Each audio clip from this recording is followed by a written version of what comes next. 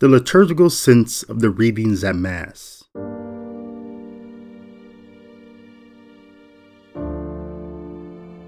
The Liturgy of the Word for the third Sunday in Ordinary Time, Year B, begins with a reading from Jonah, chapter 3, verses 1 through 5 and 10, where the prophet Jonah finally fulfills the mission he was given by the Lord to set out for the great city of Nineveh and preach against it. The scripture informs us that Jonah was just one day into what he thought would be a 3-day procession through the enormously large city of Nineveh, when people came to believe his warning from God that 40 days more and Nineveh shall be overthrown. In response, the people, great and small, proclaimed a fast and put on sackcloth. When the king heard the news, even he rose from his throne, laid aside his robe, covered himself with sackcloth, and sat in ashes. Of course, none of this came as a surprise to Jonah, who had known all along that God was gracious and merciful, slow to anger, abounding in kindness, repenting of punishment. Through his obedience to the mission God had given him, God blessed Jonah by making him a blessing for others. The entire city of Nineveh and 3,000 baptized in Jerusalem are the largest single-day repentance events recorded in sacred scripture. These events serve as signs of the people who would respond to the call of Christ Jesus when we fulfill the mission he gave the church to make disciples of all nations, baptizing them in the name of the Father and of the Son and of the Holy Spirit, and teaching them to observe all that I have commanded. In today's Gospel reading from Mark, chapter 1, verses 14 through 20, we return to our Advent considerations about John the Waymaker, to hear that it was after John had been arrested when Jesus came to Galilee proclaiming the gospel of God. This is the time of fulfillment. The kingdom of God is at hand. Repent and believe in the gospel. Whereas Jonah's mission was to warn the Ninevites that they had only 40 days to repent, Jesus' call to repentance does not have a specific time frame. However, it was prefaced by him spending 40 days in the desert to prepare for his mission.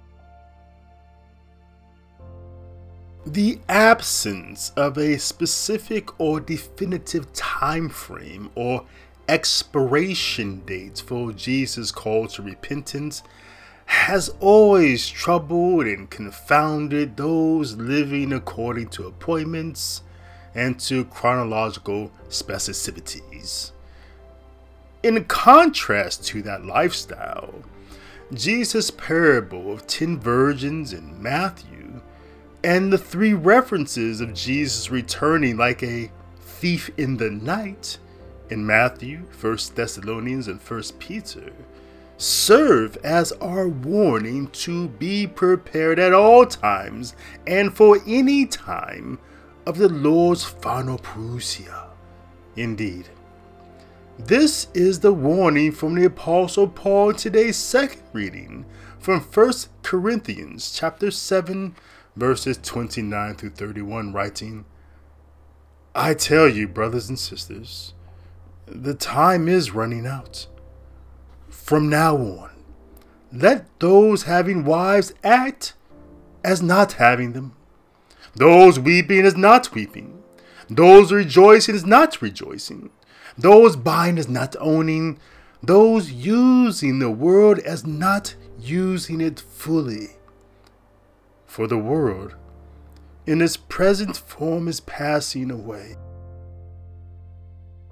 This teaching here from the apostle is not for us to neglect the things we value, but rather to behave as if the most important thing is our salvation, by being physically and emotionally free of persons, places, and objects that we cannot take with us to heaven or to hell.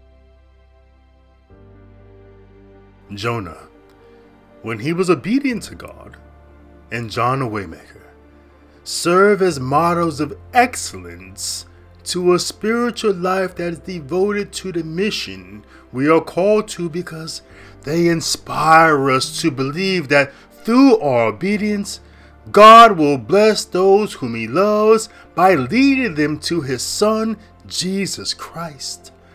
In this way, the liturgy, the Catholic Mass, comes along to teach us the way of unencumbered service to God by showing us that every procession and movement in the liturgy of the Mass leads to the altar of sacrifice. Therefore, no matter what the day or hour is, and no matter what mission or vocation we have been called to complete, if we just keep moving, keep processing all of our mind, body, and soul in the direction we have been called, God will be pleased, and He will bless us by making us a blessing to others, namely, by filling us with His Son, Jesus Christ, so that we might share Him with the world. This is just one way how the readings at Mass this Sunday connect to the liturgy, and how the liturgy is forming us how to live our lives in the world. Be in the world which you have received through the liturgy. I am David L. Gray.